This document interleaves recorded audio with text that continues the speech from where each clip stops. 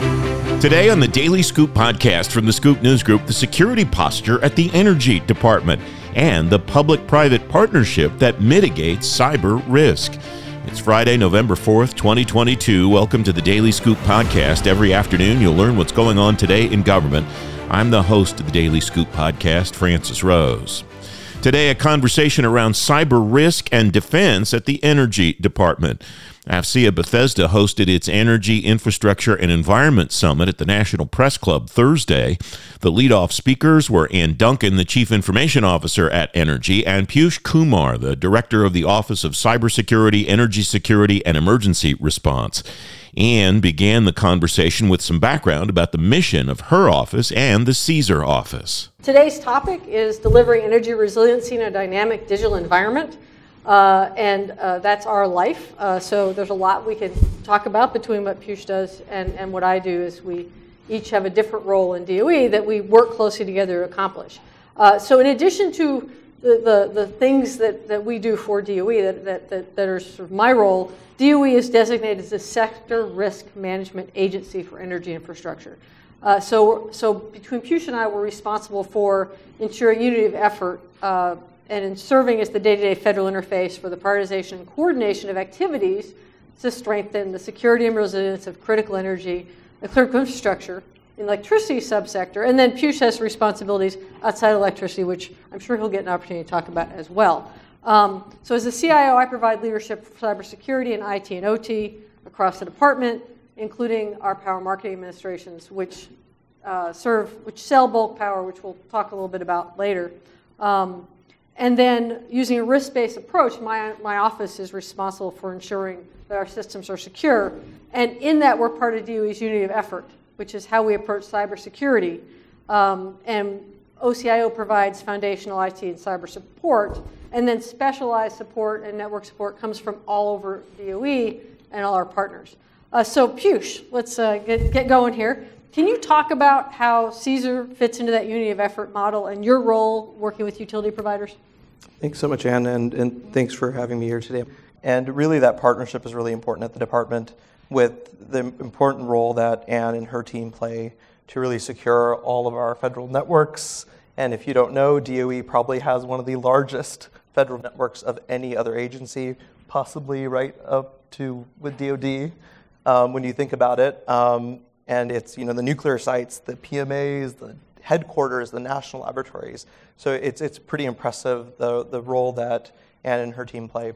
So my office is focused on the private sector, so we're externally focused. So we're working with the over 3,000 electric utilities across the United States, the oil and natural gas companies, and then we're also working with a lot of the renewable energy companies that are connecting into the electric grid. And so it is really the entire energy sector, and really the idea is, how do you work with them to prepare for, mitigate, and then when called upon, respond to these very different threats? And that includes everything from climate-based threats, such as hurricanes and wildfires, to cyber attacks. So we led the response to the Colonial Pipeline ransomware attack last year. So it really is any risk or threat that can disrupt energy supply in the country. How do we work to mitigate it? And so, you're doing that through a lot of different ways. One way is policies. So along with Ann, we represent the department and the sector at the National Security Council. We work on capacity building activities. We do research and development. We put out a lot of funding opportunities for innovative tools and technologies to buy down risk. And then, of course, last but not least, we respond. So we have a whole team of responders that actually go and respond to cyber emergencies, but also natural hazards. So, and I'm sure we'll get into some of the details later, but broad brush, that's kind of the focus of our office. Great. So I want to just talk about how we connect in the PMA space. So DOE's got 4 PMAs. Those 4 PMAs sell bulk power to utilities which serve 65 million people across 35 states. As a result, we operate thousands of transmission lines, hundreds of substations and communications facilities, and numerous supervisory control and data acquisitions solutions. So, and the PMAs fall under our cybersecurity guidance and governance in the OCIO, and so they have four basic things they have to secure. They secure the bulk energy system, which includes components in the transmission of high voltage electricity across the geographic region. They do all their IT. So there's all the IT systems that any part of DOE would have, and they have those systems. They have operational technology, which include all the components used for control and protection and monitoring and operational support of the bulk energy system. And then they absolutely have physical security as well. So they have to secure those components using physical protections for the equipment and the staff to ensure that those can run. So we're doing a number of things to secure that, and we're doing that jointly with Piyush's office. So I'll talk a little about that, and then let Piyush jump in and talk a little bit more about it as well. So we're creating an effort to provide intelligence-related support to all the PMAs to discover and assess vulnerabilities. And we're looking for all sorts of things, including advanced persistent threats to the network. And we are providing intelligence support in the form of forensic analysis as well. So this effort is our intelligence organization within DOE, our office, and then we work with the PMAs, and then Piyush and his team are able to share that information out to industry and engage with us in that process. So another thing I want to share is that right now, Western Area Power Administration is working with us to enable their resilience through putting some of their services and monitoring in the cloud. So historically, that's all been on-premise. And so we're piloting moving that to the cloud, and actually we then have to get FERC to say that it's okay to put it in the cloud. So we're testing that out right now so that we can have a better picture of system health over time. So I think it's a great example of partnership where we're developing capabilities with the PMAs, and then Piyush, you guys are able to use that capability out in the industry. So you want to talk a little bit about how that works for you and how you're able to translate that? Yeah, absolutely. And so, the PMAs are under the jurisdiction of federal networks, right? They're part of the DOE, so we have an obligation to follow a lot of the federal requirements that Ann and her team set for the PMAs. The PMAs are also part of the broader energy sector, and so they are also, they have to follow some of the regulations put out by FERC and NERC for the bulk electric system. So they have to do both. And in some way, being able to actually operate our own utilities, we can actually learn what works, what doesn't work for the sector. And so some of these new technologies and emerging technologies, it really gives us an opportunity to partner to see what's going on in the PMAs and what do we do for the energy sector. One big area of focus that we're working on together is really advancing monitoring for cyber threats in the OT ICS environment, industrial control systems environment. So if you saw last year, the president had a big announcement about cybersecurity for industrial control systems. And really the push was we need to get more visibility of cyber threats. So for a very long time, we've done a really good job on the IT side.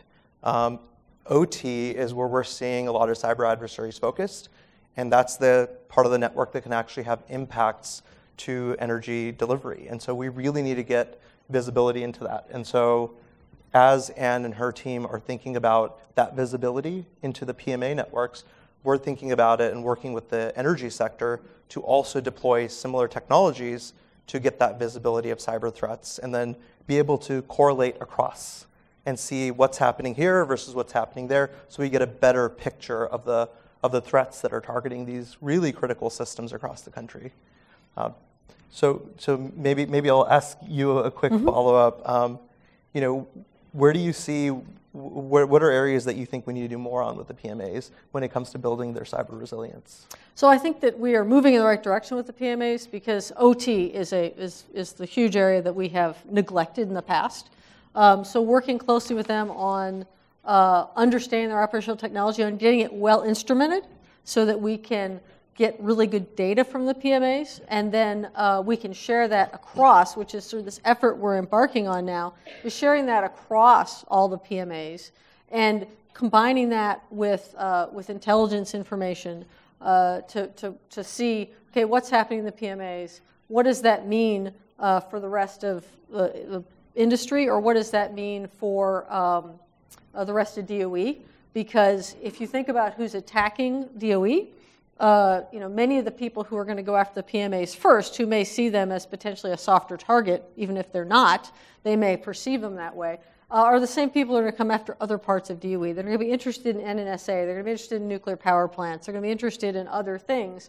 And so, we can use the data we get there as warning systems for other parts of DOE, as well as figuring out how to work with our international partners to help us understand that as well. Because another piece of that is that Piyush and I have interactions across the globe with different countries at different times, and their energy sectors. And how do we learn from their energy sectors and their security folks about what threats they're seeing? So I think with PMAs, it's tightening that relationship, making sure, because one of the other things about the PMAs that is an interesting challenge, right? So Piyush gets money from Congress, and we'll talk a little bit about Bill in a second, to help the sector.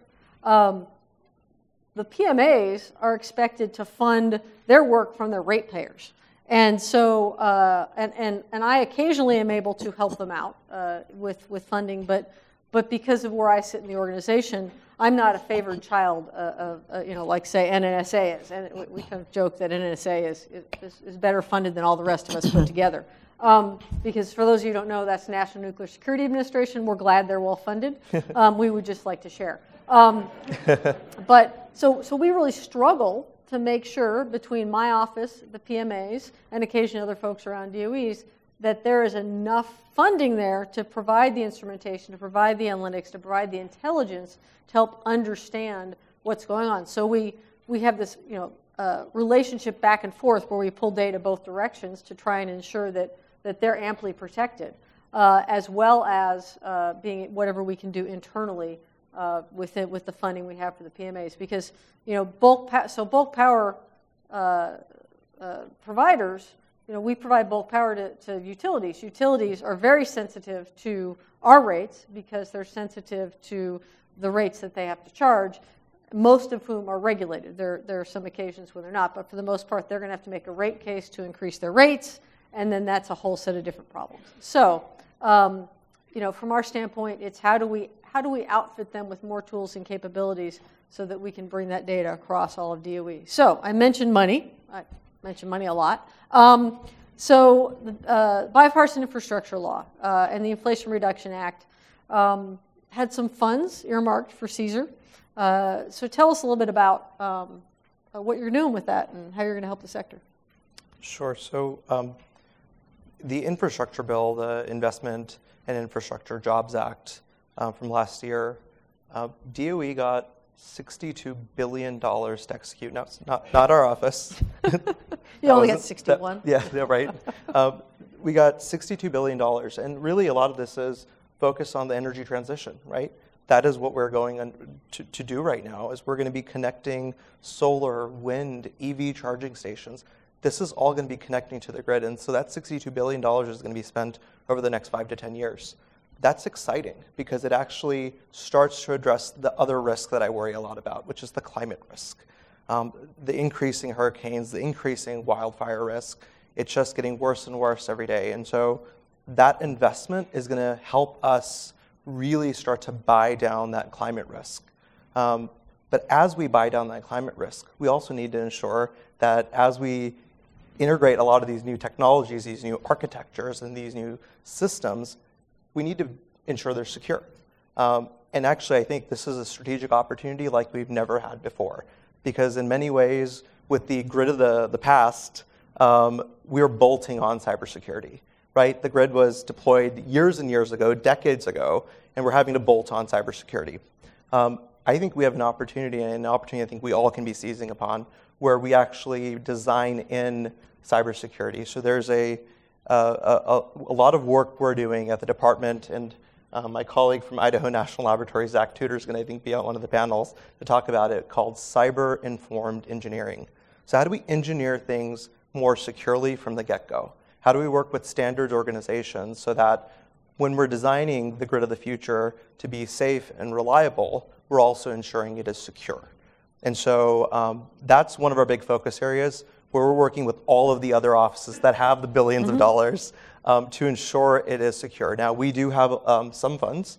A lot of our funds are focused in 3 big areas. One is R&D. So we're going to be investing in cybersecurity research, development, and demonstration projects specifically focused on a lot of clean energy systems. So as these systems go to the cloud, as we start to have new architectures, how do we ensure that we're, again, designing them securely? And so we're going to be putting out funding opportunities focused on cybersecurity of energy systems, particularly ones that are going to support this new energy transition. We're also going to be focusing, a portion of our funding is focused on municipal utilities and rural co-ops. So these are the really small utilities. There's 2,700 of them across the United States. How do we ensure that they also are all secure? So we have funding dedicated to work with that community specifically, and we've been hosting listening sessions to really get feedback from the utilities themselves, from technology vendors, from manufacturers. And so we have an RFI open right now to seek feedback on how is the best way to really make a difference with a lot of those small munis and co-ops. So if you haven't seen the RFI, I'd encourage you to look at that and provide us with feedback. And then lastly, we're really thinking about threat information sharing. So building upon what Ann was saying with the PMAs, how do we really operationalize cyber? How do we correlate data across different energy systems? How do we use the inherent properties of the grid in terms of sensors and analytics and marry it up with cyber intelligence? How do we do all that together? And so that is a big effort that we're undertaking. And we're calling it our Energy Threat Analysis Center pilot efforts that we'll be sharing more about soon. But really, it's operationalizing cyber.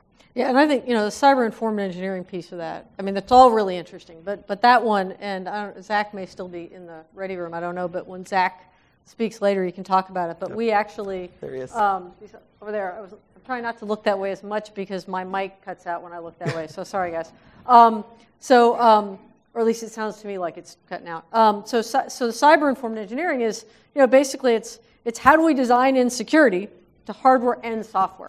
And that is what we need for the future of the grid. And it's what we've been talking about in the software world for a decade or more, right? So it was like, first we need to test stuff and design, and then maybe we should stop testing in quality. We did this with quality, right? We'll test in quality. Well, that doesn't really work very well. So we started designing in quality. Well, now we said we probably can't test in cyber either. So we need to design cyber in. And that is just an awesome program. And I want to give a shout out to Zach, and you can ask him about it later. Unfortunately, you got waylaid in D.C. and you couldn't join us, but we had National Cyber Director Chris Inglis out to INL last month. And he was just really wowed by that program and what Zach and his team are doing out at INL to really ensure the future of our grid. So, it's because your point is, when the grid used to be dumb, right? It was basically a bunch of transmission lines with a couple things at either end, and now you've got electric vehicles on it, you've got solar panels on it, you've got batteries on it, people who are sending two-way traffic across essentially a design for a one-way grid, smart meters that are sending Wi-Fi information back. I mean, I can pull my phone out if I hadn't given it to Jennifer and show you, the solar running on my house in California that the power company couldn't see and my provider couldn't see, and they're telling, well, we think it's offline. I'm like, no, I can see right here. It's running right now. I can tell because my Wi-Fi is telling me. So that grid is, we're not, the grid is not prepared for everybody to do that right now. Absolutely. And so it's a huge effort that you guys are undertaking to make that happen. Well, just one quick thing on that. So certainly the climate risk is driving a lot of these changes. I also think there is the fact that we're trying to become more efficient, more reliable with the grid, which means we need more sensor technologies to be able to talk to each other. So that's driving it. And then the third thing that's driving it is customers. Like you said, we all want our Nest thermostats. We want to control everything on our phones. And so a lot of customers are actually causing the grid to change. And so all of these coming together, and then we haven't even talked about the cyber threat itself that is compounding all of that. So it's certainly a complex environment that we operate in, but I also think it's an exciting one where we can actually really change how the grid looks like in the future and is inherently secure. Right. Yeah. It's inherently amazing and inherently scary because every one of those entry points that you and I have and the utility companies have as an entry point for cyber criminals. Right.